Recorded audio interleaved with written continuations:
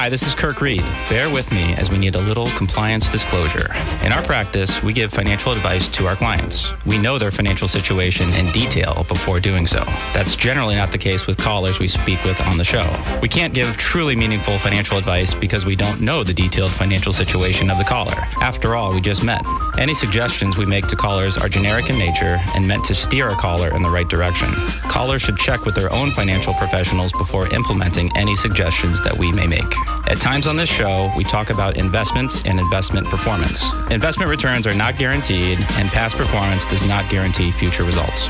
Welcome back to McNamara on Money. My name is Justin McNamara, and I am alongside Julie Shields Rutina from MIFA today. Still with us, Julie, right? Yes, I am. I can see you. Just want to make sure I can hear you. All right. We are talking college savings here. And I think we're going to later on in the show, I think we want to spend a bunch of time on financial aid because I know that's a big part of everyone's thinking about college. And then we'll spend some time on student loans and student loan options. I think I do want to finish up college savings, though. We mostly got through the 529 universe and the options there. But there are certainly other savings options that you can get into here. And so I want to at least touch on those, even though I know that for most folks, if you're saving, it's probably in a 529, but certainly it's not the only option out there. Let's do, I know you mentioned an ABLE account, which is something that I'm not all that familiar. You tend, when an advisor be intimately involved on an account, we tend to not have quite the knowledge base on it like I do on a 529 plan. So why don't you talk a bit about ABLE accounts, and we'll just go through those. I don't know how long it'll take, but we'll figure it out. Yeah, that's great. And I can be brief. So ABLE accounts are newer, and they actually come out of that same tax code. They're called 529A accounts. Okay. Yep. But they are accounts for individuals with disabilities. So, for example, maybe someone who may or may not have college in their future, but still needs a way to be able to save for financial independence and save with some tax benefits.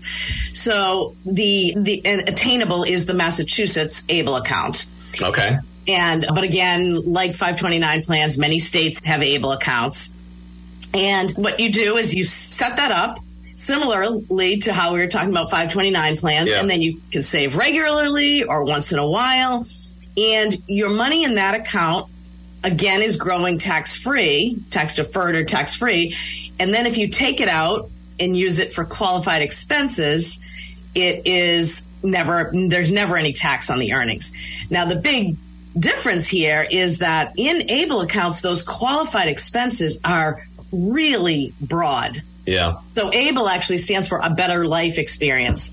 So really any expenses for an individual with a disability to be able to save for health, housing, equipment, technical assistance, education, really a broad range of anything that's going to make that person's life better. Now, the key is you need to have a disability, a qualified disability. Yeah. And that disability onset has to have happened prior to the age of 26 as the current regulations go. Okay. But this just really opens up a lot for someone with a disability to be able to save. And the other nice benefit, maybe better, besides just the tax benefit, is that in the past, prior to the ABLE Act, sometimes an individual with a disability could not save more than $2,000 before affecting very important benefits like SSI and Medicaid. Right.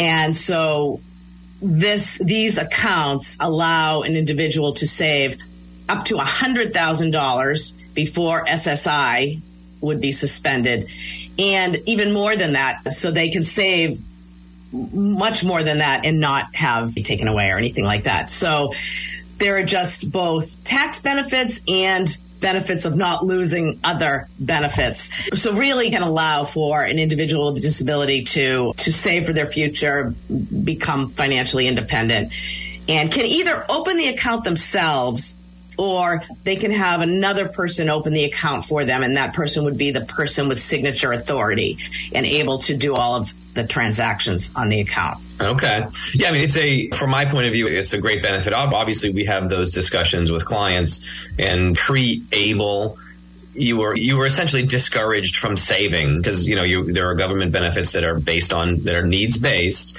And so you were essentially discouraged from saving. And the only alternative was you could do all this. Let's just say you can do similar things with the use of trusts. Not everyone had, and we'll say thousands of dollars, right? I don't want to price it exactly like an air quotes special needs trust, but you certainly could do that kind of thing. But you had to sit with a lawyer. You had to, at some level of saving, it became really not worth it. But in this case, I assume the program costs are very reasonable. You can open up the account and you're not starting in a big hole as far as your cost. And so if you want to save a very modest amount of money, then it's still worth it for you to do. Whereas in the past, pre-ABLE, it probably wasn't. And which is why you didn't see a lot of saving for folks who couldn't save significant amounts of money or didn't have an inheritance or stuff like that. Certainly, I think it's a great program. And so would you just go through, is it like through MEFA where people would find information about it, or would they go in Fidelity? Is it a Fidelity program as well, I assume? Yeah, it is. So it's it's MEFA's program, and Fidelity manages this for us here in Massachusetts. So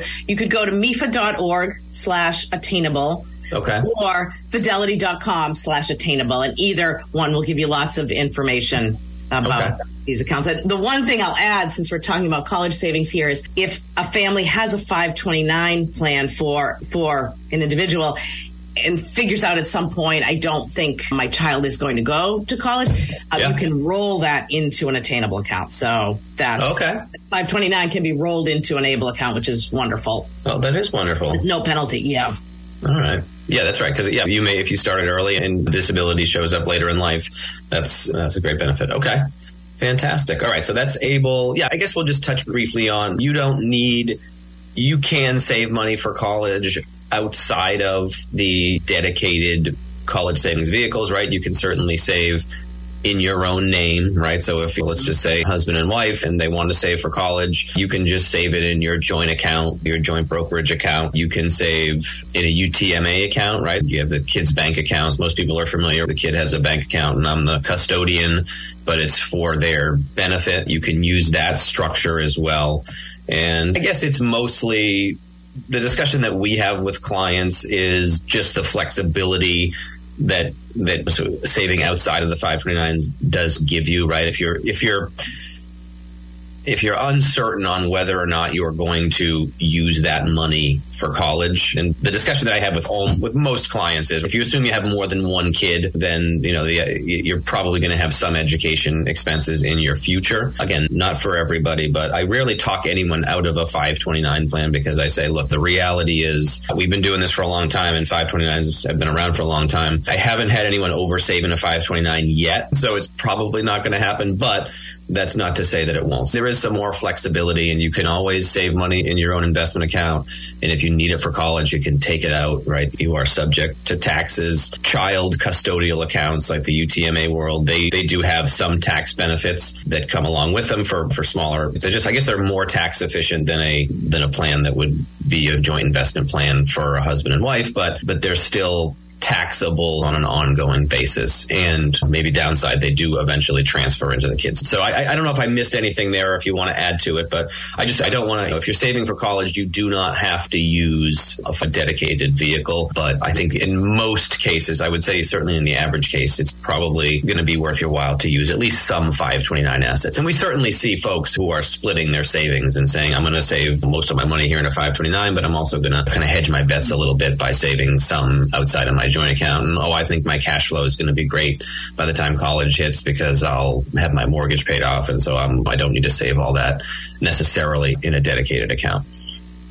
Am I good there? Nothing? Yeah, I would only add one piece because all of what you said is absolutely perfect, and there are so many reasons that people make other choices. Just one thing to note, that in that financial aid formula that we're probably going to talk about, I gave you the number that parent assets are treated at that 5.6% rate. Student assets, like those in an UGMA or UGMA account, are treated at more like 20 to 25%. Right. So that's not a reason not to do it if it whatever fits into a family's financial situation, but just something to note, that those assets in the student's name will be treated at a slightly higher expectation. That's right. Yeah, I mean, yeah, and so that's obviously a great consideration, right?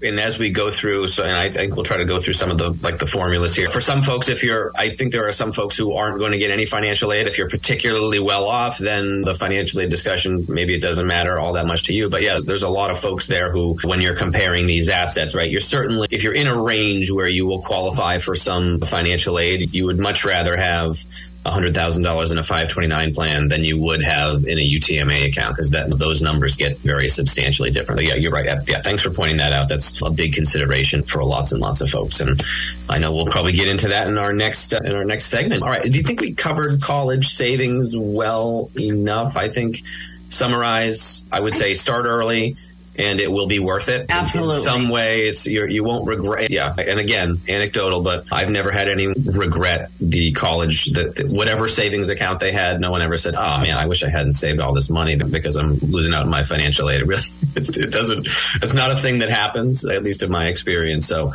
start early and it will be worth it for you. And if you have any questions, you can check out the MIFA website or call your advisor.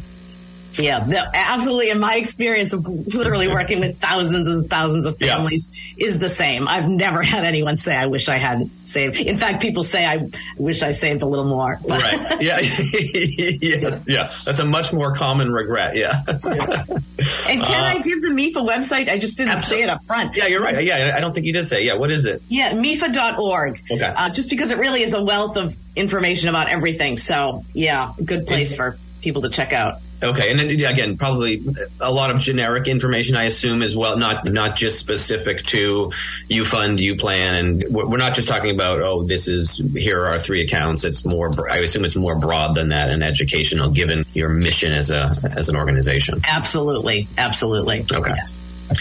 All right. Should we get into financial aid? So if we got through our college savings, now it's time to apply for financial aid. Or should we start with, I don't know, the college application process? Where should we transition to next? I'll let you pick. Yeah, let's start with applying for financial aid, because I think that's key. But I will also talk a little bit about creating that list of colleges where you're going to apply to, where the student's going to apply, because that factors in a little bit. Okay. So I guess I'll say that all happens senior year. And it seems to happen when the student is a senior, right when they start in the fall. Yeah. And it's a whirlwind. So anything that can be done earlier than that, all of that admissions work about writing essays and requesting recommendations from teachers, anything that can be done ahead of time will make that fall a little easier. But a big important part of the process then is the student making a list of colleges that they would like to attend and that they think they're going to apply. And a key with that ends up having some financial implications, I think, is creating a balanced list. They do that for admissions anyway. Their school that they really would like to go to, but maybe they're thinking their grades are not quite up to it, but they're still going to reach for that one. Yep. And colleges that they're definitely going to get into. But they should add the financial piece to that to make sure there's a balanced list of colleges where they know they can afford it, or maybe have an option for commuting, or at least have done one of those calculators and see that there's a lot of financial aid there. Yeah. And there is a lot of merit-based aid at colleges. The only group of colleges that sort of doesn't have that is the Ivy Leagues and those that compete with the Ivy Leagues. But the rest of the colleges usually have some merit component to the grants and scholarships that they award. And so if someone falls really high in that admissions pool at a college, meaning usually it's grades, it can be sports and music and those things too. But if a student has really high grades from high school and really falls high in that admissions pool, they can put themselves in line for some merit-based aid. So that's the main point I wanted to make there. And so that might mean a student could be in the middle of one college and be at the top in another. And so have a couple of those different options on your list to see what financial aid then comes back for you. Yeah, ranges of schools not only in the level of competitiveness of entry, but also in the cost structure, right? Yeah, because as a kid, you don't really, it's maybe not top of mind for you, right? It's great if your particular child is worried about mom and dad's checkbook, but I don't know that's all that common. But okay, yeah, that makes sense. Yeah, and that's another point that you bring up. Parent and student have those discussions. Sometimes it's hard to talk about money. Yeah. As parents, we ask our kids about grades and how they're doing in school and what activities, but to have those conversations about let's make a good decision here for all of us, and you do your part, we'll do our part.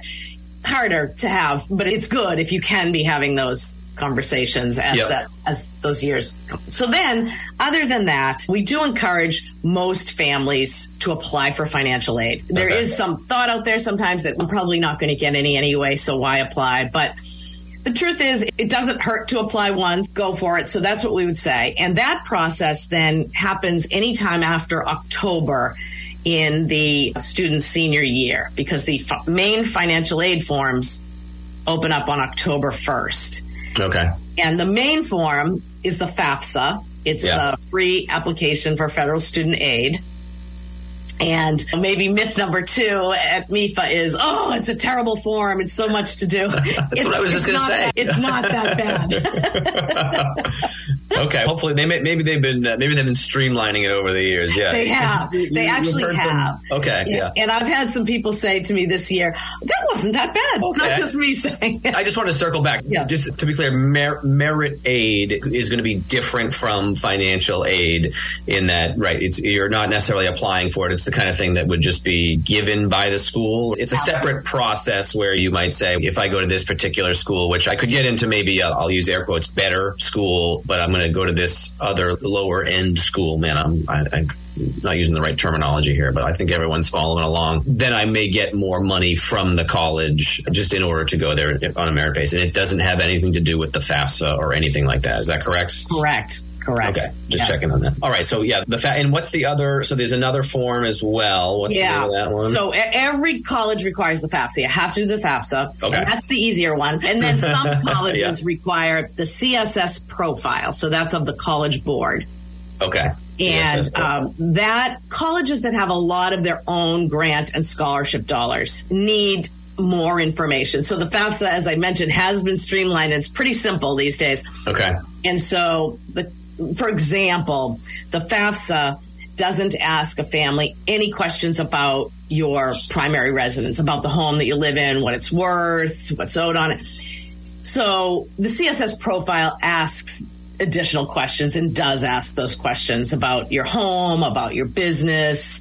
Right. So anyway, if a college requires both forms, then you do need to do both.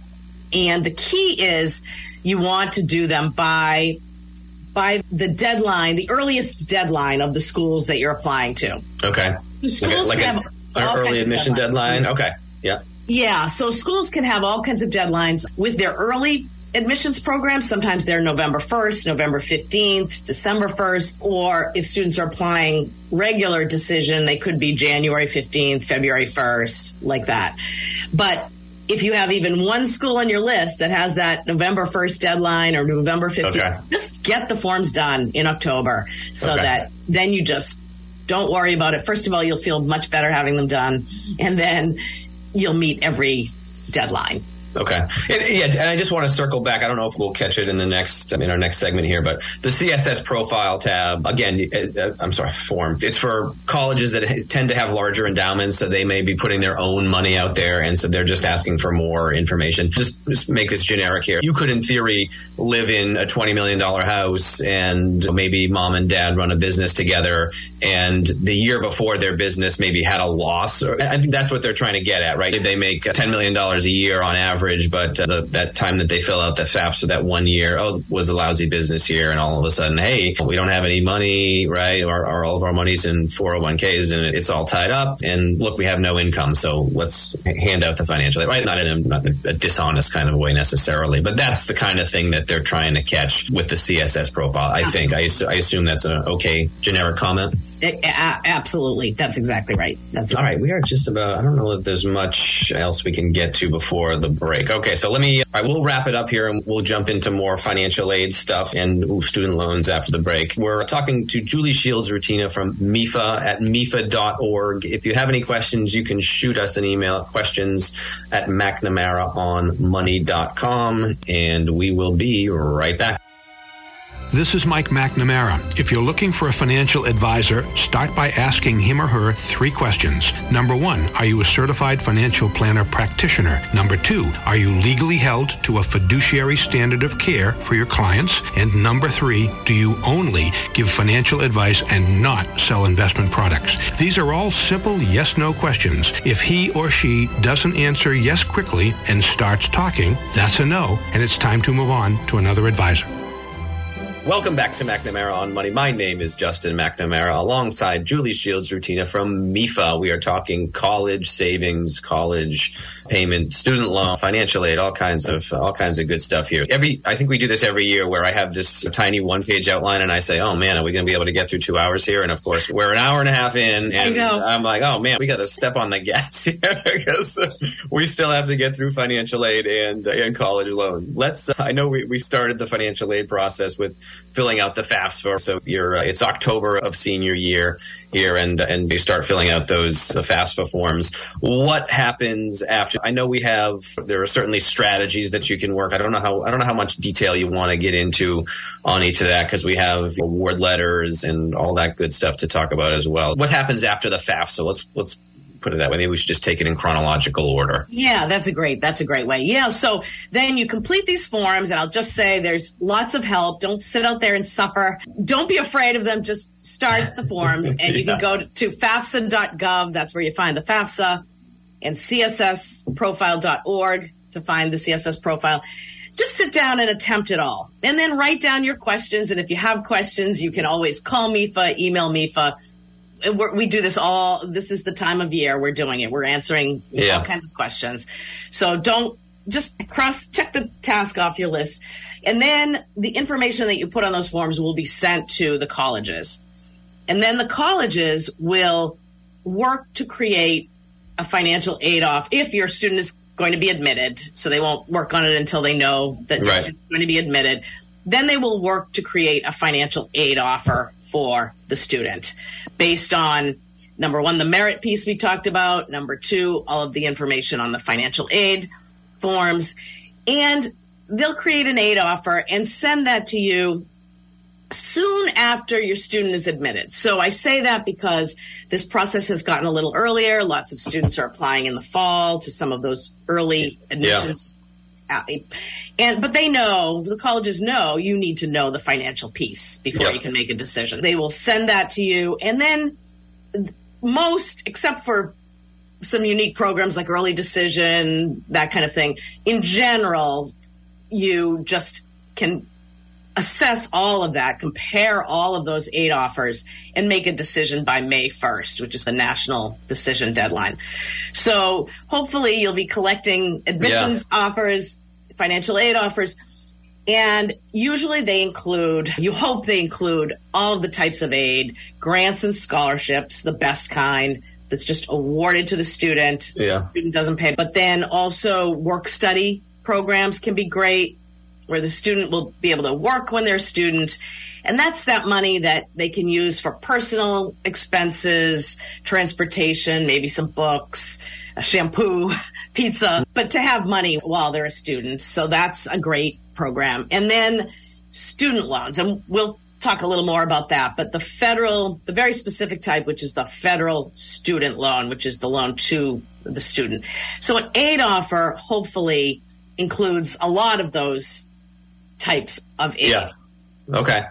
Yeah. And so just the process starts. Yeah. And I just want to get the process starts in October, and then we wrap up by maybe as late as May 1st. So we're talking about it's certainly a process that we're going through. If we take out the early decision piece of it, if I just want to make generic comments about what happens at what time. So it's you get to October, you start filling out your financial aid forms, and applying for colleges is in that same ballpark. So the first part of senior year. And when do when, again, I know I'm sure it's all over the map with colleges. If you had to make a guess at an average, when do sort of acceptance letters start coming in? What time of year is that? Yeah. So if students apply early admissions to some of those November admissions deadlines. Okay.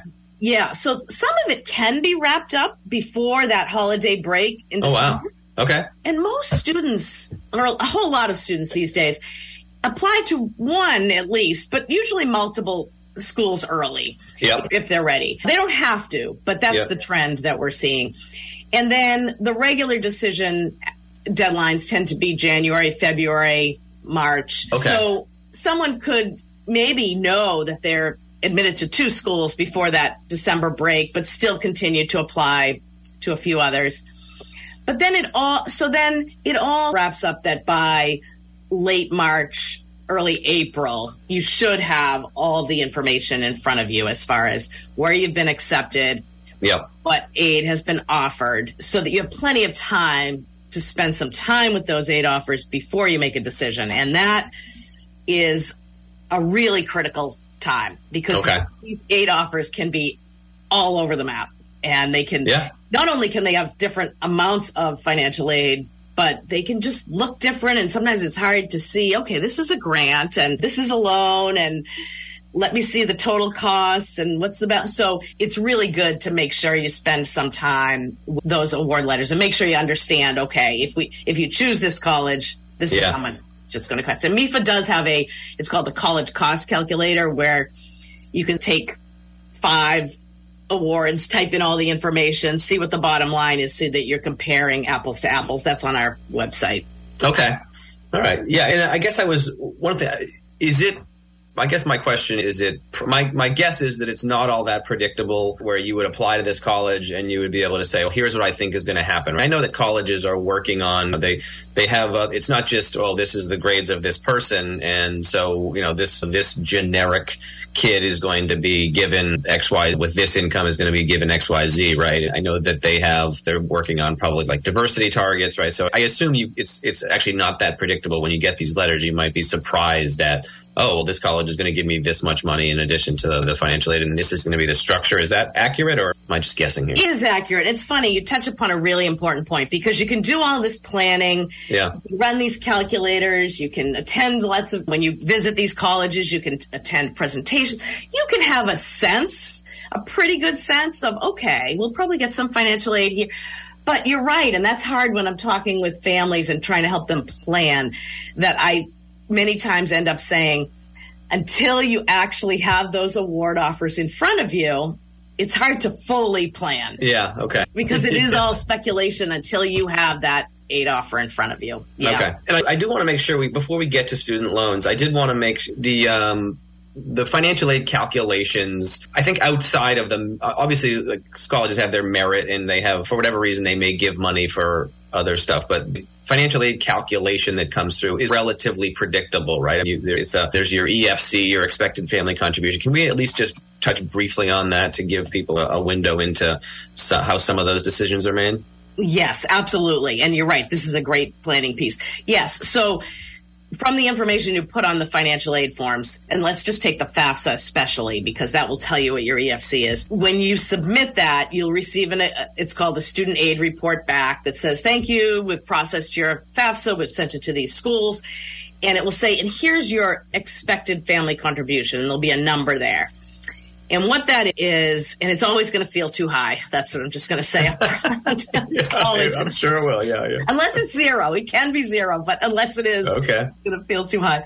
But that number is a number that it's more like an index, but just saying this is what we feel that you and we, who's we? I don't know. It's just the system, the financial aid system, feel that you as a family can contribute to college costs before financial aid kicks in to help. Yep. So let's say that number for you is $20,000, EFC $20,000. What does that mean? That means if your son or daughter is applying to a college that costs $50,000, that 50 minus 20, your expected family contribution, is 30. So really your eligibility for financial aid could be $30,000 in that case. Right. But same family, your son or daughter applies to a college that's going to cost $20,000. $20,000 minus $20,000 is zero. So you wouldn't have eligibility for aid. Your eligibility for aid is based on both the cost of the institution, and that's the full cost, tuition, room and board, books, supply, minus what your EFC number is. Okay. So if you do file the FAFSA and it comes back and your EFC is $80,000, then you do have a sense of, okay, our family is probably not going to be eligible for need-based aid at any of these colleges because 80 is a high number. Yeah. But if it's anywhere below that, then you may have some eligibility at some colleges, and especially the more expensive ones. Yeah. And just to, I don't think we want to go, obviously we won't go through all the details, but that EFC, that calculation is based on, we had touched on earlier, you had mentioned the 529, you're expected 5.6% of that value will go into your EFC. So that calculation is based on assets and assets in different places. So if your kid has a bunch of money in a UTMA account, they'll say they have 1% for that, right? Let's say it's 20 or I don't know, is it 20? Is it 20 or 25? 20 and 25, depending on the form. Yeah. Depending on the form. Okay. Yeah. Maybe 20. If they have $100,000 in a UTMA account, the formula will say, okay, we'll say it's $20,000 from here. If they have $100,000 in a 529, we expect $5,600 from there. And then there's more based on current income, correct? So it's like an income and assets based formula. And that's why you're going to get different numbers with different students. Is that pretty accurate? And here's the point that just is the other side of that coin of the assets being treated very reasonably. Your income is not treated very reasonably. So it's very much driven by your income, by your AGI. And that's why that EFC always feels high, because there is this expectation that we end up paying a lot out of our income, and especially more percentage-wise, more with higher levels of income, which makes a very intuitive sense, right? If someone's income is $50,000 a year, there probably isn't a lot of room for college payment versus someone who's making $250, which just makes perfect sense. But yeah, I just want to make sure that that's so and you can probably, I'm sure you can look up the formula. I know you can go online and they have EFC calculators, right? So you probably could get a very good idea where you stand even before you go through the application process and say, okay, for planning purposes, my EFC is going to be $50,000. So I need to factor that in because maybe I don't really have that $50,000, right? That's the rub. Right. No, you're exactly perfect. That's exactly how to use that. That doesn't mean you have an extra $50,000 laying around. It's just what they expect you to pay. Okay. Yeah. So I want to make sure we did cover that, because I know I know that you probably don't get into, so you certainly can strategize in advance, and I think a little bit as you get closer to college with regard to where your money is sitting. Is there anything that you want to say? I don't want to get into a whole discussion of like putting money in annuities and all that stuff, but is there something generic that you could say about, hey, if you had a choice to structure your assets, let's just say someone is a few years away from potentially, is there anything that they might do as far as trying to make sure that they qualify for as much aid as they can? Yeah, and the first thing I guess I'll say is that's the bad news when I say that AGI income is such a key figure in this. And for many people, that is what it is. And there's not so much that you can do with that. Right. So keeping that in mind, because I know people always ask this question and hope that there's more that they can do. But other than that, I will tell you, your retirement accounts are not counted in these formulas. Yep. So that's always a good thing. And I know you must, I'm sure you tell people that all the time. Yeah. So that's good to know that your retirement accounts are not counted in these formulas for financial aid. And then the other piece to know is that difference between how parent assets versus student assets are treated. That's helpful to know when you're thinking and planning. Yep. Other than that, the only other thing I would say is that, one more thing I'll say, is it's good to know the tax year of the income that's going to be counted. So, for example, right now, it's 2022. Families applying for financial aid right now, fall of 2022, because they're expecting their student to go to college in 23, 24. The tax information they're using is from 2021. Okay. So that's just good to know, and that's how that works. It's in the fall of senior year, it's the tax return that's already completed. That's the one you're going to be using. Okay. So that's helpful. Just if a family does have a way of during that bottom line income. Certainly, yeah. Most people can't do it, but there are certainly folks who can. Small business owners or people who have control over income or control over expenses in a certain case. So again, that's directed to a very small subset of the population, but it's certainly something that you can plan in advance for. Okay, yeah, and again, I know that there are ways to, when I normally have that planning for financial aid discussion, a lot of times you could say, well, you may have your financial advisors told you to have that emergency reserves account. So you have that $50,000 in the bank. You would be better off if you're looking for financial aid if you put that whole $50,000 against your mortgage, right?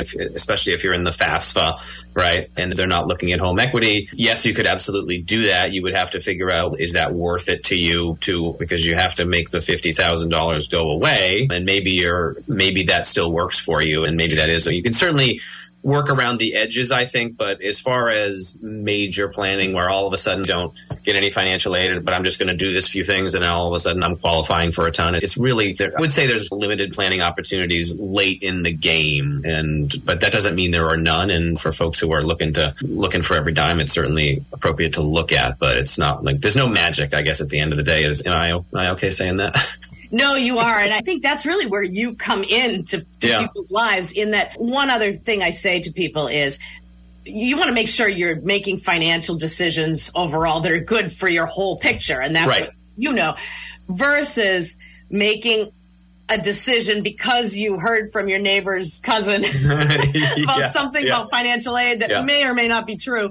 Yeah. Don't be making decisions because you think you're going to get more financial aid because of something you heard. Really try to, make good decisions overall based on, your type of, what you would work with them on, Justin. Yeah, I know we're about to transition into loans as well here. Yeah. I also tell folks fairly regularly that most financial aid is loans, right? And I don't know if you have numbers or percentages, but even when you qualify for financial aid, right, in air quotes, it's a lot of that financial aid is stuff you're going to be paying back. So it may be great if you get lots of financial aid, and maybe it's better than the alternative, but if you're going to be paying it one way or the other, maybe it's probably better to have fewer loans than more. And so I'll let you react to that, because I think I have that about right, where most aid is loans that you eventually are going to end up paying back anyway. Yeah, and I guess it depends. If you really qualify for a lot of financial aid, you could receive a lot of grant and scholarship. So maybe the way I'd modify that slightly is just to say most students are going to have loans offered in their financial package. Almost all, in fact. Right. Yeah, so that's, yes. So that loans are definitely a part. Okay. It's hard to get away from loans being a part of the financial aid. And the one that's really in there, the main loan, which truly is the best one, is the federal direct loan. And that's one that you're going to see across the board in all of these packages. And I don't know if we should start talking about that now, or I think we only have about, I would say, 8 or 9 minutes left. So I think we just only want to cover some loans here. So let's move into that. Yeah. Yeah. So that's the one that the reasons I say it's the best loan are it's a loan that's in the student's name, and in the student's name with no credit check done. It's just offered to the student with the idea that they're going to go to college, get a job, and pay it back. So that's great. In the student's name, no credit check done to offer the loan. And then part of it can be subsidized if the family qualifies on the basis of the FAFSA and financial need. So part of it could be subsidized, meaning the government will pay the interest while the student is in college.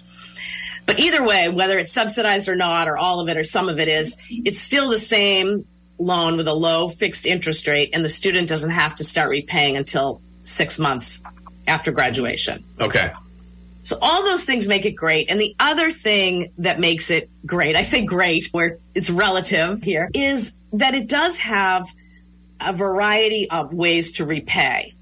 And then we'll get into the news and what's happening now, but just in general, officially, then for repayment, the student has a lot of choices for repayment. A student who graduates taking the maximum loan of this federal direct student loan as an undergrad, 4 years, would graduate with about $27,000 of debt. And that would be about a $300 payment over 10 years under a regular repayment plan. Okay. But students can choose an income-based repayment plan, which today would mean they could pay 10% of their income and stretch that out a little further. So there just are a lot of benefits like that to this one loan. The issue is that sometimes that loan isn't enough to cover some of these high costs. Yeah, I was going to say because I think, what is it, 5,000 or 6,000 per year is the limit, and it changes year to year. And I forget the exact amount. 65, 75. Yeah. Right. Yeah, and that's not going to, if that's all you came out of school with, that's fantastic. But unfortunately, for a lot of kids, they get that loan, and then if your EFC was $20,000, but the school came in at 60, you're probably not just coming out with that loan. So yeah, what happens after and I don't know. I assume you don't want to. You simplified, which was great, the many repayment options on the federal student loans. I can recall distinctly going to a seminar where somebody went through every single income-based repayment plan, and I said, "Wow, that is complicated." Because there were probably 10 at the time. I think it's simpler now, there have been ones that are more popular, and so it's not quite as overwhelming now as it was maybe 5 years ago, but there's certainly options there as well when it comes to repayment. And good news is that you can wait until after college to opt into that. Is that correct? Yes, exactly. And all I'll say, because there's so much happening right now with the student loan forgiveness and improvements to the public service loan forgiveness program, which is great. So all I'll say, because I think we just don't have time to delve too deeply into it at this moment, is that these repayment plan choices are going to get better in the future. So that's a good thing. And that if someone does public service, that plan it's all going to work a little bit better going forward. And studentaid.gov is just a great website where if you have loans, go in there and keep track of all that. Because the other two things that are happening right now is people with past loans may be eligible for some loan forgiveness. Yep. So go into that website. And the second thing being that for any loans that your payment has been paused during COVID, and if they're not forgiven, you will have to start repaying at the beginning of the year in January. I guess just a quick notice out to people to, pay attention to what you have in your student loans. Go to studentaid.gov and stay on top of it so that you can take advantage of all of these things and be prepared for everything. Is the income-based repayment is the only loan that applies to, is that federal student loan? Yeah. Okay. Again, I would say I'll generalize, and maybe I don't know what the percentages are, but for lots and lots of kids out there, they have their federal student loan and then they have other. And so is the federal out at like $27,000 and then you're into a mishmash of, you're talking to MIFA in the school and maybe private student loans. Why don't you give us a little bit of information on how the world looks after you get past that $5,500 or $6,500 loan from the feds? Yeah. So then at that point, you would want to do what you would do in any instance. When you're getting a mortgage, when you're getting a car loan, you would want to make sure that you find the best private educational loan to make up that difference. And there's a Federal Plus loan that the college will tell you about. MIFA, I always have to mention MIFA because we have great loan rates, terms. So you would want to look at MIFA. And then you would want to look at if you work with your own bank. Does your own bank have an educational loan? The colleges will let you know, here are some loans that our students have borrowed. And now there are some what do I want to call them? Ways that you can go in and say, I'm looking for this loan. There's a Credible is one that I know about online, where you can say, I'm looking for this type of a loan, and it will give you options. Like a loan marketplace kind of a thing? Loan marketplace. Okay. So then clearly, as a family, you just want to choose a loan that has a good interest rate and terms that work for you. So that's a whole part of the process, but a really important one. Okay. Yeah, and I do just want to make sure that folks, because loans can obviously be refinanced. One of the things that I do want to, the federal student loan program, you certainly can refinance it, but I just want to watch. I would be careful refinancing that because I think the federal program certainly has benefits over and above a private, right? If you refi out your your federal loan into your local bank, you are going to certainly lose some of the benefits that come along with that federal program with the income-based repayment. Again, it might be worth it for you, right? There are certainly folks who are in a situation where, hey, I can get a better interest rate over here and I'm not going to have an issue paying back my loans because, financially I'm doing great. I'm not saying you ought not do that, but that's just something that I want to put out there, that it's not always just what's the best interest rate. I guess that's the point I'm trying to make. Yes. Okay. Is there anything you want to say to wrap up? We only have about a minute left here. I guess I would say, I'll try to summarize. Start early and you won't regret saving. I guess that's if there was a big takeaway from this show. And no amount is too little to get to save for college because, again, as we talked about, it's fairly expensive out there. Again, I want to thank you for being here, Julie. It's Julie Shields-Rutina from MIFA. Website is mifa.org if you are looking for more information. Thanks for being here.